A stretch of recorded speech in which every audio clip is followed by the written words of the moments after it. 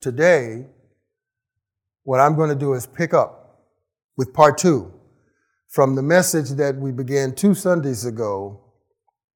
Today is part 2, Mark chapter 7 in your Bibles. We've been talking about truth versus tradition. Truth versus tradition. And that really is the title of this message as we deal with this episode of what took place in the life and the ministry of Jesus. We're in Mark chapter 7. Now, as many of you know, we're in a sermon series in the Gospel of Mark. And we're preaching through the Gospel of Mark verse by verse, chapter by chapter. And we are now in chapter 7, verses 1 through 13, talking about truth versus tradition. Truth supersedes tradition. God's truth is much more important than the traditions of men. God's truth, much more important than the traditions of men. Let us just remind ourselves of where we are in this episode of Jesus confronting the Jewish religious leaders about the superiority of God's truth over their traditions. Mark chapter 7, beginning at verse 1. The Pharisees and some of the teachers of the law who had come from Jerusalem gathered around Jesus and saw some of his disciples eating food with hands that were defiled, that is, unwashed. Parenthetically, the Pharisees and all the Jews do not eat unless they give their hands a ceremonial washing, holding to the tradition of the elders. When they come from the marketplace, they do not eat unless they wash. And they observe many other traditions, such as the washing of cups and pitchers and kettles. So the Pharisees and teachers of the law asked Jesus, "Why don't your disciples live according to the tradition of the elders, instead of eating their food with defiled hands?"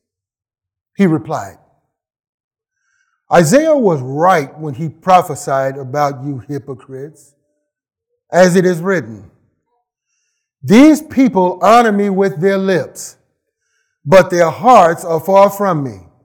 They worship me in vain. Their teachings are merely human rules.' You have let go of the commands of God and are holding on to human traditions." And he continued, "You have a fine way of setting aside the commands of God in order to observe your own traditions. For Moses said, 'Honor your father and mother,' and anyone who curses their father or mother is to be put to death. But you say that if anyone declares that what might have been used to help their father or mother is korban, that is, devoted to God, then you no longer let them do anything for their father or mother. Thus, you nullify the word of God by your tradition that you have handed down. And you do many things like this." Stop there. Resuming our message today from verse 8, where Jesus said to the Pharisees and the teachers of the law, "You have let go of the commands of God and are holding on to human traditions." This, brothers and sisters, this is one of the most powerful indictments against the Jewish religious leaders of Jesus' day. They had supplanted God's word with their traditions of the elders. They held tradition over truth. While they attempted to accuse Jesus' disciples of defilement, Jesus exposed them for their disloyalty to God's word and therefore their disloyalty to God. Now here they were watching every detail of every movement that Jesus and his disciples were doing, looking for every flaw. The critics, remember, as we've called them, the critics of Jesus. And yet here they are with Jesus exposing one of the greatest gaping holes about them, their hypocrisy. You see, Jesus makes a sharp contrast between the Word of God on the one hand and the words of men on the other. As far as Jesus is concerned, their traditions of the elders amounted to nothing more than the words of men, or mere human rules, as he calls them. By giving more importance to their traditions, the Jewish religious leaders were actually rejecting the Bible. The original Greek sentence of verse 8 literally says this. It literally says, leaving the commandment of God, you are holding on to the traditions of men. That's the literal rendering of the original Greek. The word leaving comes from the Greek word meaning to abandon or to cancel. Now, there's a popular familiar word these days, is it not? Cancel. We live in cancel culture, don't we? Last I heard, it's cancel culture, They canceled the commands of God and instead committed themselves to the traditions of men. Tradition in place of truth. Today, how many people have abandoned the Word of God in order to embrace the words of men? How many church people have canceled the Scriptures and instead committed themselves to human traditions? This is not only a severe indictment of ancient religious leaders, but it is a serious indictment of too many modern Christians, both leaders and followers, in today's church.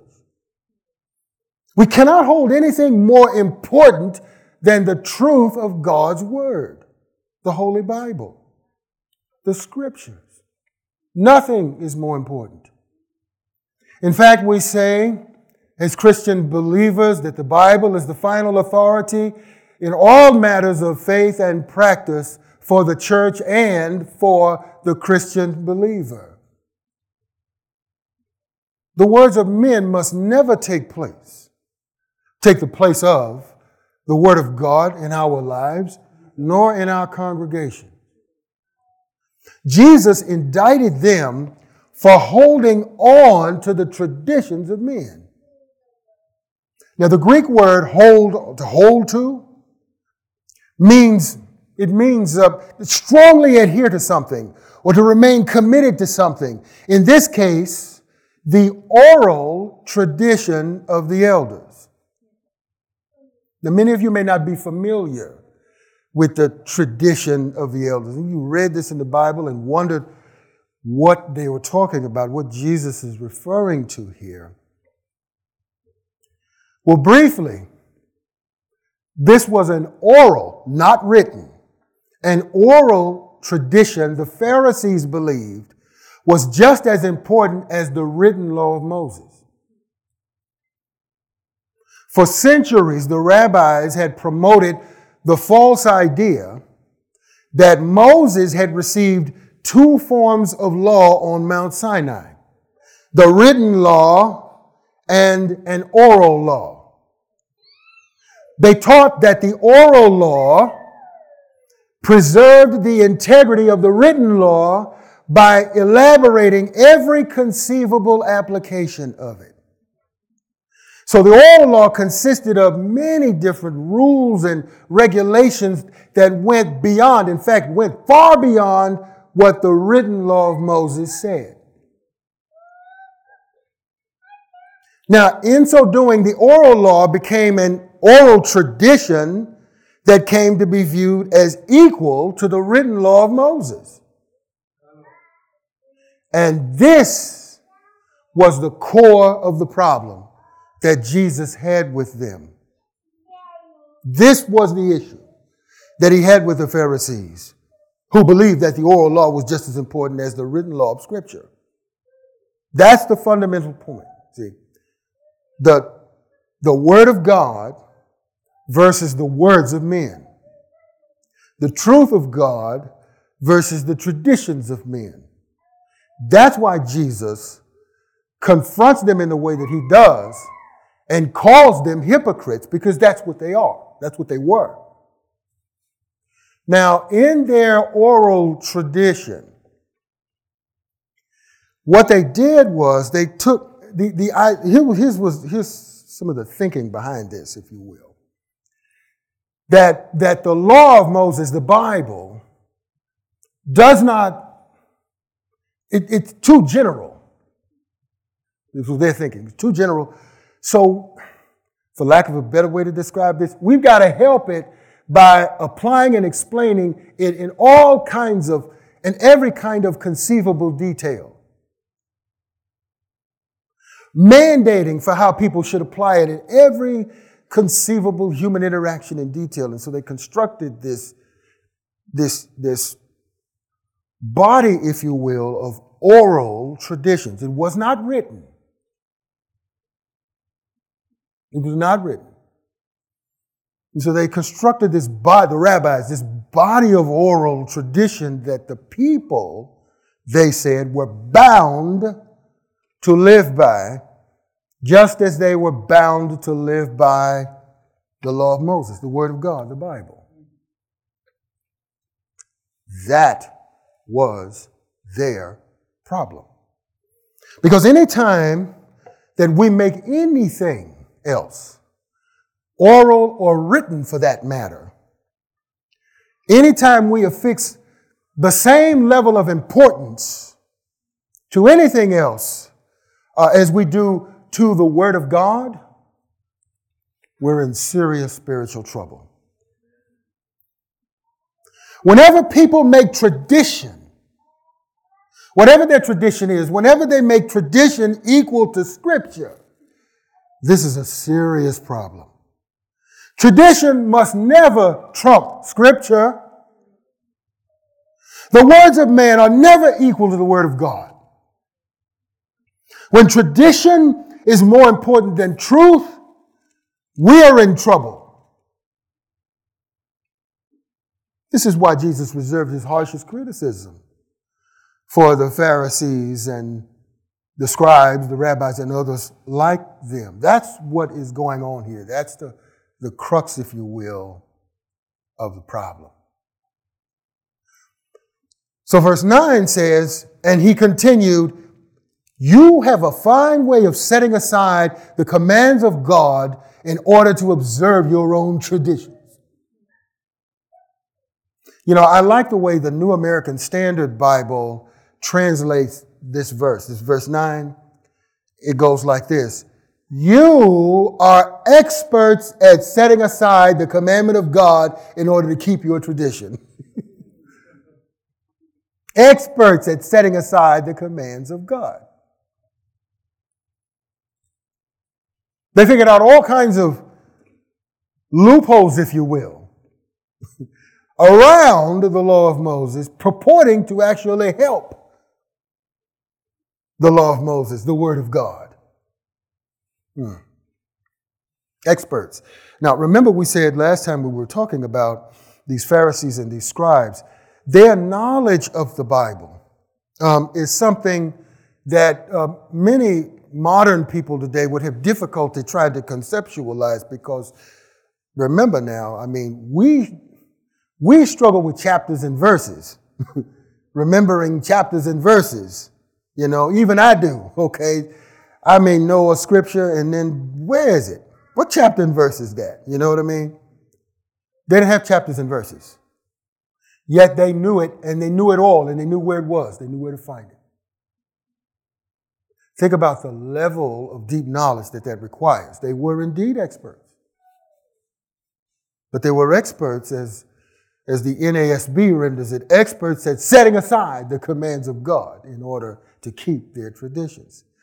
Jesus uses sarcasm to indict them for neglecting the Word of God. They were reputed to be experts in the law of Moses and Scripture, but in reality they were experts at having set aside God's Word in favor of their man-made traditions. By placing their oral tradition on the same level with Scripture, they would inevitably replace Scripture with their tradition. They substituted their oral traditions for the Word of God itself. See, that's just it. By placing their oral tradition on the same level with Scripture, in essence, they were replacing Scripture. And that's actually what Jesus is indicting them for, having replaced Scripture.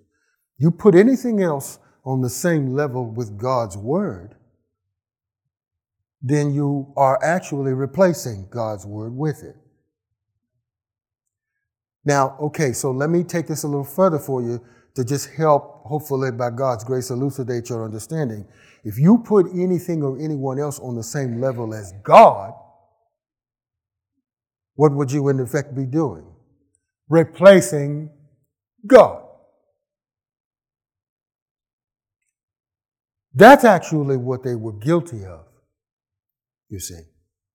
But not only that, there's more. The Greek words in verse 9 are more forceful than the NIV translation reflects. If you have an NIV, a New International Version, translation of the Bible, the Greek words here are more forceful. They intentionally, so what this means is that, and what Jesus is saying about them is that they intentionally rejected the commandments of the Word of God. As one writer comments, and I quote, "The Pharisees do not simply set aside God's commandments, that is, favor something in their place. They reject God's commandments by making a conscious choice against them," end quote. So by doing what they have done, they have actually rejected the Word of God and replaced the Word of God with man-made rules and regulations. At this point, brothers and sisters, some introspection is appropriate for us today. We need to examine ourselves to see if we are guilty of the same sins as the Pharisees in Jesus' day. Have we set aside the Bible for something else in our lives? Have we placed human opinions on the same level with Scripture? Okay, so think about it, brothers and sisters. Today, the almighty opinion is the most highly valued thing in society. You know how I know? Let me tell you how I know. And I know you know. Here's how we know. All you got to do is look at television. All you got to do is look at cable TV. How many opinion shows, whether they're purported to be news shows or other, how many opinion shows are on television? And how many opinionators have gotten filthy rich off of a podcast with nothing but opinions? People just talking out of their mouth, out the side of their head, out of everywhere else. Just talking. And what are they saying? It's just opinions. As a matter of fact, people are more prone to listen to opinions than they are to listen to experts nowadays. Experts, in many cases, have been, jettisoned, put aside. We don't want to hear no experts. It's about the almighty opinion. And so much so that there is an entire industry that has dedicated itself to managing people's opinions. And we worry about people's opinions in, the business world and corporate America because it means money. It directly affects the bottom line. But not only is this the case in corporate America, it's also the case in Christian America. We're worried about people's opinions because it affects the bottom line. This has always been a temptation for churches. This has always been a temptation for pastors, to worry about people's opinions of us and our preaching, because it directly affects the bottom line if they walk out the door and don't come back and stop giving.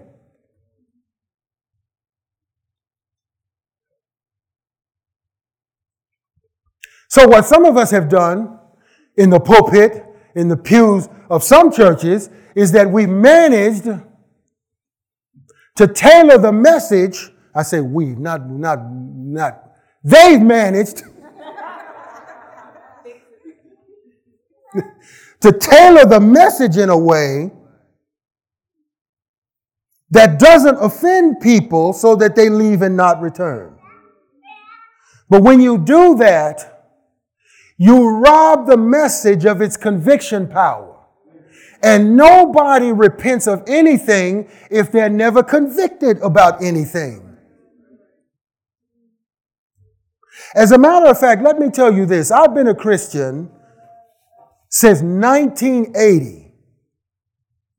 I have never, in nearly 43 years of being a Christian believer, I have never grown anywhere in my life without the conviction and the convicting power of the Holy Spirit working on me. I heard a sermon preached somewhere in my church or elsewhere that convicted me and caused godly sorrow. Not false guilt, but godly sorrow. Made me go back and think about what I heard. Think about the word I heard.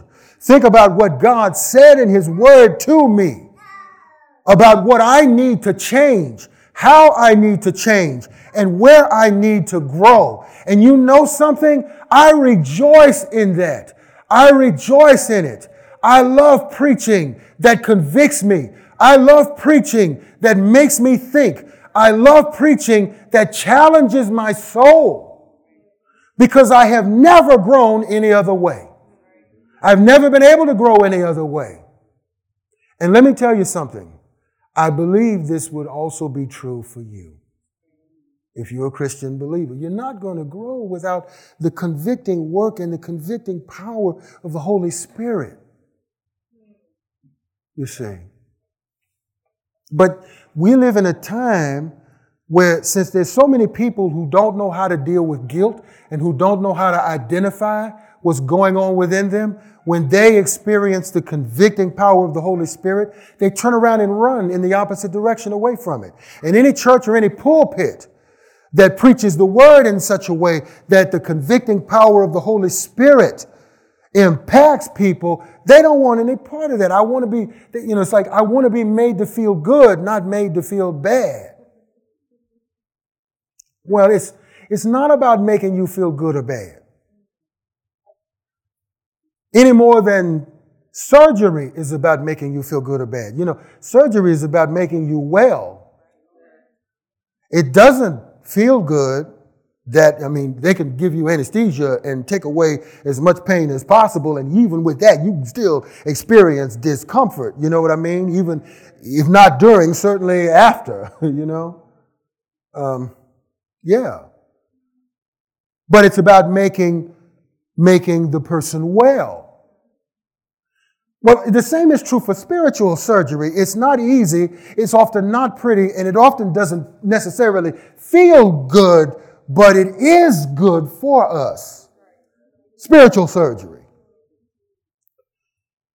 Now, in this church, all of my now nearly 16 years as pastor of this church, it's always been about spiritual surgery on me and on everybody else in the congregation. Because that's how God works. That's how God's word works.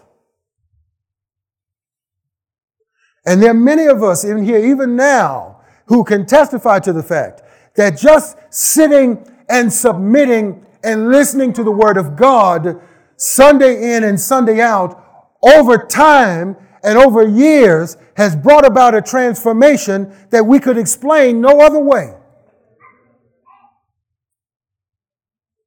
You are not where you were 5 or 10 years ago in the Lord. And there are many people in that congregation, I believe, who can testify to that. Why? Because it's the Word of God and the power of God's Word and the convicting power of the Word that transforms our souls over time, not overnight. Everybody wants microwave discipleship. There is no such thing as microwave discipleship. There is no such thing. Please don't think that way, because you can't grow that way. You can't take a class and become a mature Christian believer because you took a Bible class, because you took a discipleship class in the church or whatever you did. No. Let me give you one quick example here as I get back on the message and keep going. How many years did it take for God to do what he had purposed to do in the souls of the children of Israel? When Moses led them out of Egypt, they could have gotten to the promised land within a year. They didn't. What did God do? They went to God's school in the desert, the school of the wilderness. And they didn't just go there for 1 year or 1 decade. They went there for 4 decades before they were ready to cross over into the promised land. Moses started at the age of 80. By the time Moses was done, he was 120.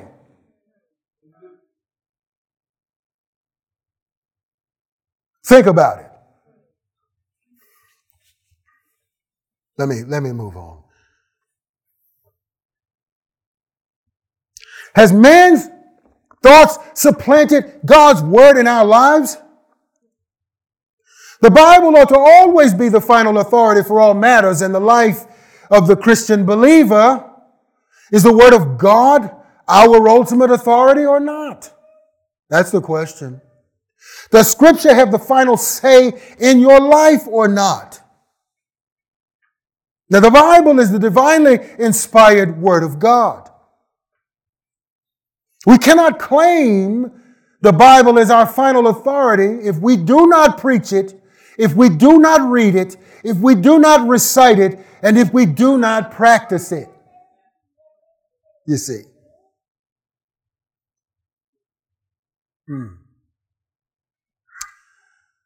2 Timothy chapter 3, verse 16 says of Scripture, of your Bible, of our Bible, all 66 books of it, all Scripture is God-breathed. That word that we translate into 2 words, God-breathed, is one word in the Greek that refers to divine inspiration. And remember, when we talk about inspiration, we're not talking about inspiration the way the culture talks about it these days. You inspire me. No, that's not what we're talking about. We're talking about something that is God-breathed. That's the biblical definition of inspiration. 2 Timothy 3:16. Jesus does not stop with his indictment of his opponents. He also illustrates an example of their sin in verses 10 to 12 here in the following manner. Read along with me if you have your Bible, and I hope you do. Verses 10 to 12 in Mark chapter 7. For Moses said, honor your father and mother, and anyone who curses their father or mother is to be put to death. But you say that if anyone declares that what might have been used to help their father or mother is Corban, that is to say, it has been devoted to God, then you no longer allow them to do anything for their father or mother. Okay, so let me explain this to you for just a couple of moments, because it's very important and very applicable. Jesus illustrates his indictment against them with Scripture by quoting the 5th commandment in Exodus chapter 20, verse 12, which says, honor your father and your mother so that you may live long in the land the Lord your God is giving you. He also quotes from Scripture in Exodus chapter 21, verse 17, anyone who curses their father or mother is to be put to death. Okay, now this is in the context of ancient Israel as a theocracy. To dishonor parents was a capital offense in the ancient theocracy of ancient Israel in the Bible. These two passages essentially state the same command, both positively and negatively stated. Here it is simply, honor and do not curse your parents.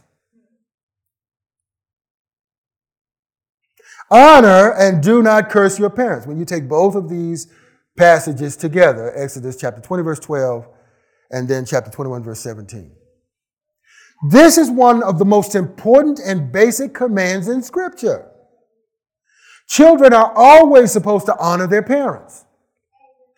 In Ephesians chapter 6, the Apostle Paul writes, children, obey your parents in the Lord, for this is right.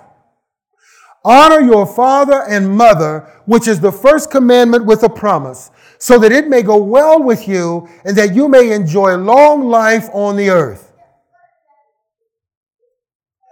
Honoring parents honors God, but to dishonor parents is to curse them.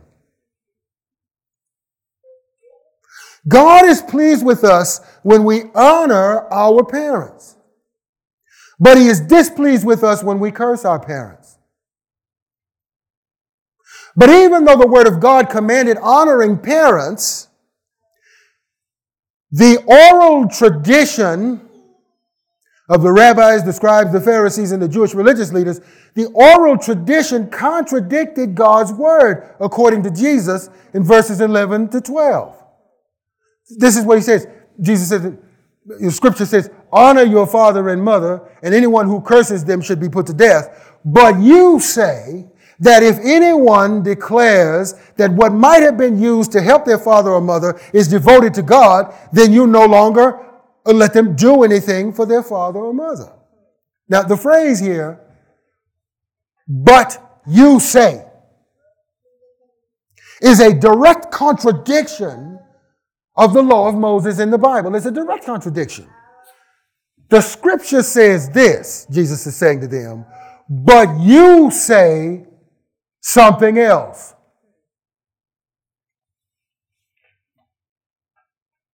This was not a case of misunderstanding, by the way, on their part. They knew exactly what Scripture says.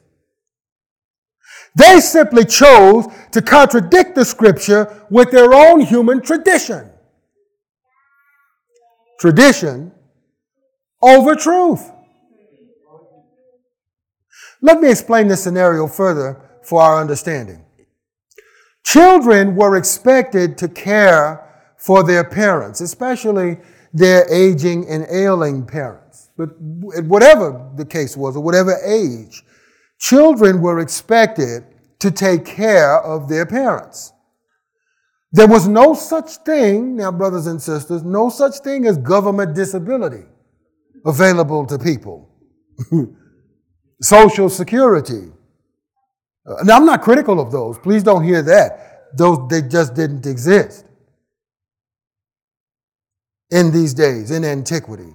In those days, I should say. When parents became old and unable to care for themselves, their children were supposed to take care of them. This is part of what was intended in Exodus chapter 20, verse 12, where Scripture commands the honoring of our parents. This is still true for us today. Even in an age of government disability, Social Security, Medicare, Medicaid, or whatever else. We who are children should expect to take responsibility for caring for our parents, especially as they grow older. In our times, adult children often expect parents to continue to take care of them instead.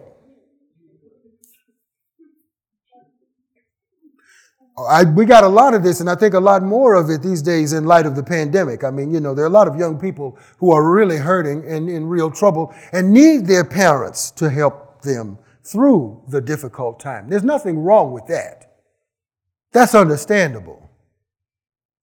But the goal, of course, is for people, by God's grace, to be able to get on their feet, our young people to get on their feet and be able to take care of themselves, and by God's grace to take care of us when we can't take care of ourselves, Yeah. In our times, though, aside from the problems of the pandemic and the fallout of the pandemic, we do have still too many adult children who are capable of taking care of their parents, but who won't do it, who still instead think somehow or another that parents should take care of them. Now listen, if this is you, the only thing I can say to you that I believe the Lord will have me to tell you at this point is one word: repent. You make more money than your parents ever thought about making. You do better than they. You did better sooner than they did. You should be taking care of them, not expecting them to do for you, when in some cases you're better off than they are. You'd be surprised how many people think this way in this wealthy age in which we live.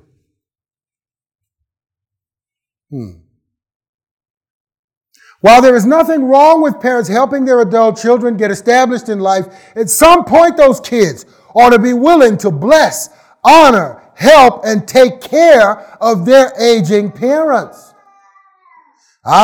In 1 Timothy chapter 5, in the New Testament, in your Bible, 1 Timothy chapter 5, verses 3 through 16, the Apostle Paul there gives instructions on caring for widows and older members in the church family.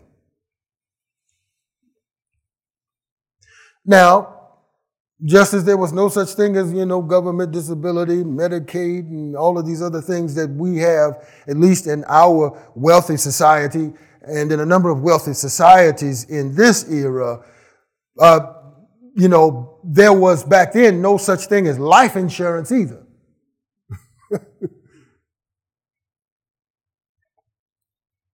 Life insurance or Social Security. So families were responsible for caring for their vulnerable family members, especially the elderly, especially those who were widows. And in fact, Paul instructs the church along that passage that for the younger women who become widows, he encouraged them, the scripture encourages them to remarry, get married again, and carry on. But for the older widows who were not likely to be remarrying, their family members were first responsible to take care of them, so that those widows would not become a burden on the church. Because the church already had enough widows it had to take care of, you see. So in 1 Timothy chapter 5, verse 4, the scripture says, if a widow has children or grandchildren, these should learn, first of all, to put their religion into practice by caring for their own family and so repaying their parents and grandparents, for this is pleasing to God. I just read that from the Bible, everybody. This is scripture. I didn't make that up. And in 1 Timothy chapter 5, verse 8, the scripture says, anyone who does not provide for their relatives and especially for their own household has denied the faith and is worse than an unbeliever. God has some strong language for people who won't take care of their own like they're supposed to. And the scripture here, the Apostle Paul writing scripture applies it a little more broadly, but the whole context here has to do, first of all, with children taking care of their parents and grandparents.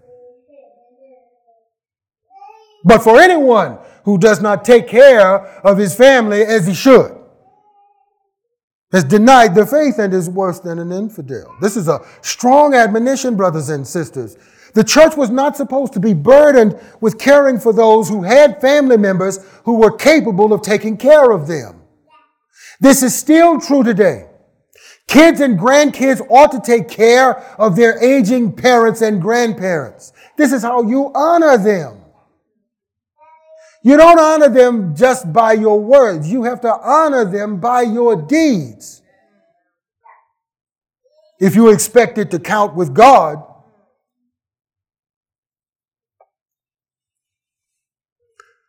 for elderly people who have no one left to care for them and their families, the church should help them.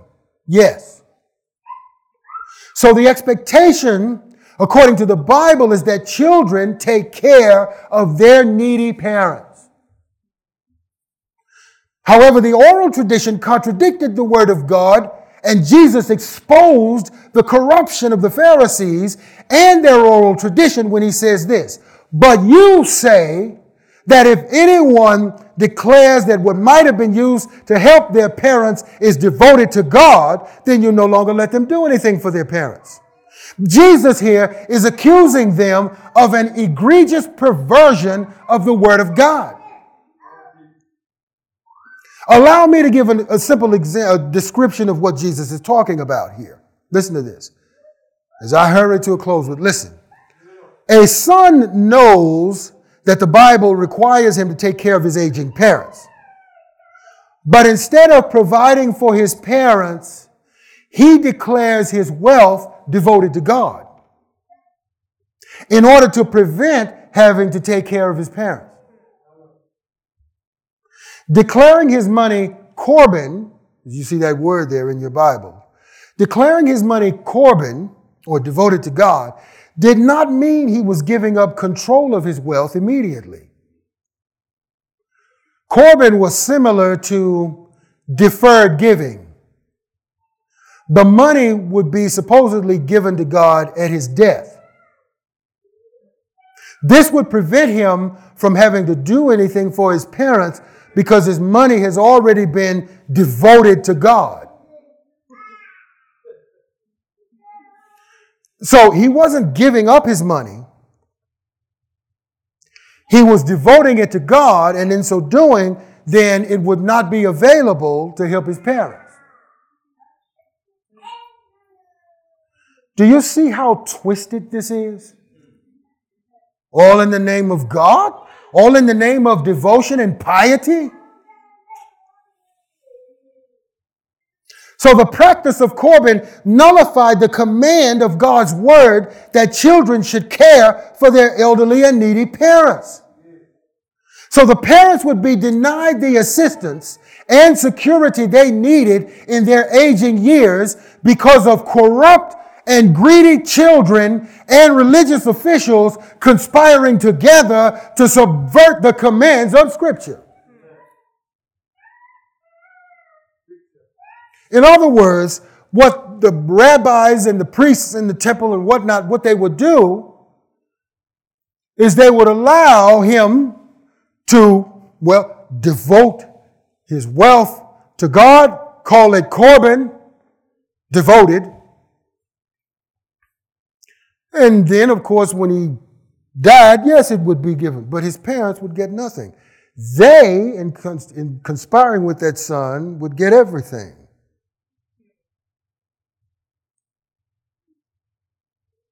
You see the corruption? And the parents get nothing. The grandparents get nothing. This is what Jesus is indicting them for. Widespread, systemic religious, theological corruption.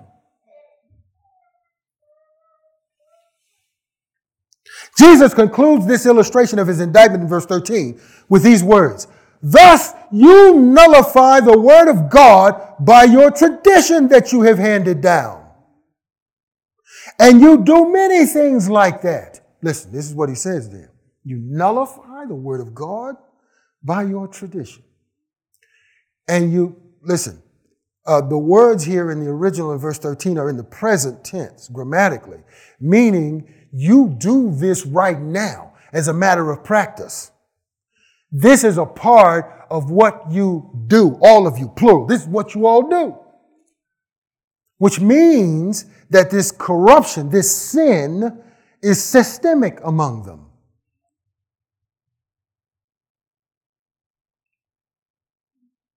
Instead of teaching the people to honor the commands of God's word, the religious officials, the scribes, the Pharisees, the Sadducees, the rabbis, lead the people in disobedience to God's commands.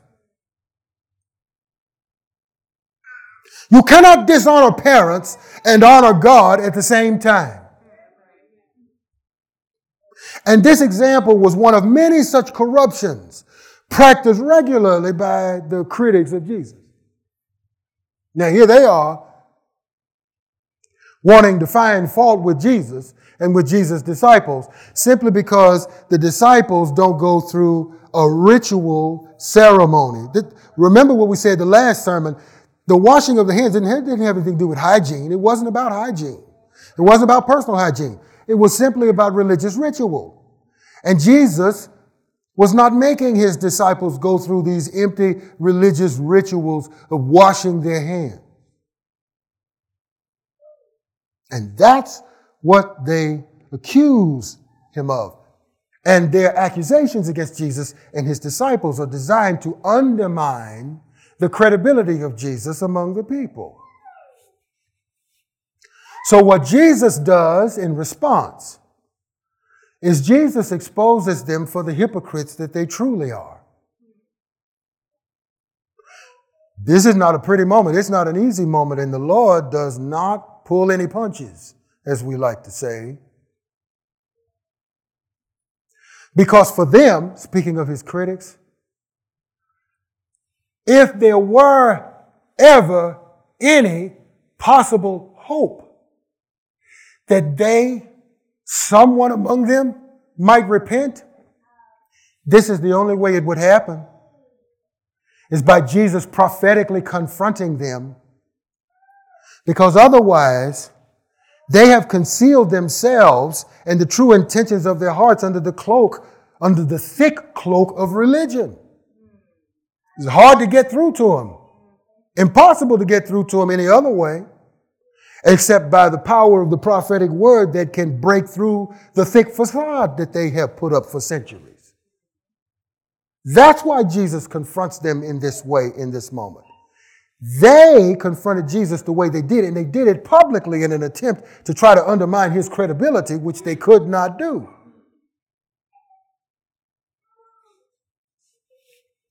Well, let me hurry on now. I'm finishing up, brothers and sisters, with just a couple of things. Truth versus tradition. That there's some, let us learn some important cautionary lessons from Jesus in this episode. First of all, that truth must always supersede tradition. When tradition supersedes truth, we become hypocrites. That's what Jesus called them. And it's what Jesus will call us if we commit the same sin. Truth must always supersede tradition, the truth of God's word. That God's word must always supersede the words of men under every circumstance, no matter what. Secondly, another lesson that's important for us to take away from this is that we ought to always practice what we profess. If you don't have a heart that's willing to practice what you profess, then the first thing you've got to do is take a good look in the mirror and do what the scripture says and examine yourself to see if you are genuinely in the faith. Always practice what you profess. That goes for all of us, all of us. And by the way, this is a lifelong effort of discipleship to practice what we profess. Practice not only what we preach, but practice what has been preached to us. The truth that has been preached to us, you see. Third, honor God by honoring our parents. Listen to me. Listen. I don't care what your parents did or did not do. Okay? It doesn't matter. Now, I'm not saying your pain doesn't matter. Of course your pain matters. Of course, whatever happened to you, the bad that happened to you, it does matter. I'm not saying your pain doesn't matter. What I am saying to you is, whatever they have done, whatever they did or did not do, even if they were never there and they were supposed to be there, it doesn't matter what they did or did not do. Honor God by honoring your parents. What's the main point there? Honor God. The way to honor God is by honoring your parents. Even if you think they don't deserve it. Doesn't matter. Honor them anyway. By the way, one day you may need grace too.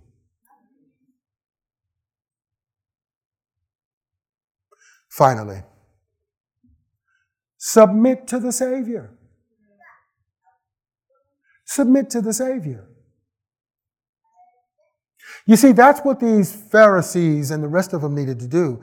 Instead of trying to criticize and attack and undermine Jesus, what they needed to be doing was submitting to Him.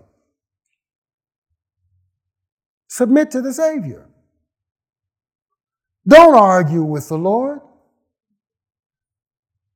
Do you know why I say don't argue with the Lord? It's because you're always wrong when you do. It's just, it's, amen. Amen. It's true. You can't argue with the Lord. You're always wrong. He's always right because He's God. If I'm arguing with God, I'm just wrong. That's all there is. It's just wrong. I'm just wrong. Even if what I think I'm saying is right, I'm still wrong to be arguing with God about it. I need to replace my arguing with humility. When I'm wanting to argue with God, that's pride. That's human pride. That's what that is. That's all it is. It's nothing more than just raw, sinful human pride. Stop arguing with God in your soul. That's why you feel like you're losing your mind sometimes. You are losing your mind. If you're going to argue with God, argue with God? Some of you want to argue with God like you argue with your parents, argue with your spouse, argue with your siblings, argue with your friends. God is neither one of them. God is God. And yes, He is a very present help in the midst of your pain. But don't push God away with your pride. Submit to the Savior. Submit to the Lord. Wherever He tells you. And you'll be richly blessed beyond measure and imagination. I wish I had more time to say more about this, brothers and sisters, but the time has escaped me now. Let us pray. Our Father in heaven, we come before your presence to thank you for the power of your word, your holy word, here in Mark chapter 7. Thank you, Lord, for the truth that you teach us. Help us, each and every one of us, Father, to receive your word rightly, to receive your word humbly, to receive your word faithfully, O God. Help each and every one of us. Those of us who are saved, oh God, let the convicting power of the Holy Spirit and your word, the work of your word, work in our souls, work the redemption in our souls that you have purchased us for. Continue that work of redemption within each and every one of us, Father. And for those among us who may not be saved, we pray right now that the convicting power of the Holy Spirit will draw them to Jesus, draw them to repentance and faith in the gospel of our Lord Jesus Christ. Oh God, may we all submit to the Savior.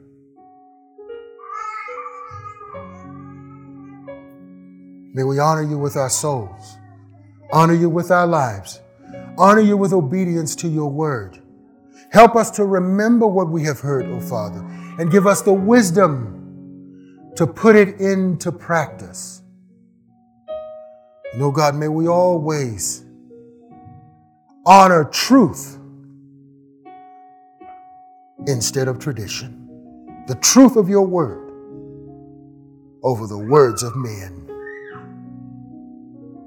In the name of our Lord and Savior, Jesus the Christ, we pray. Amen and amen.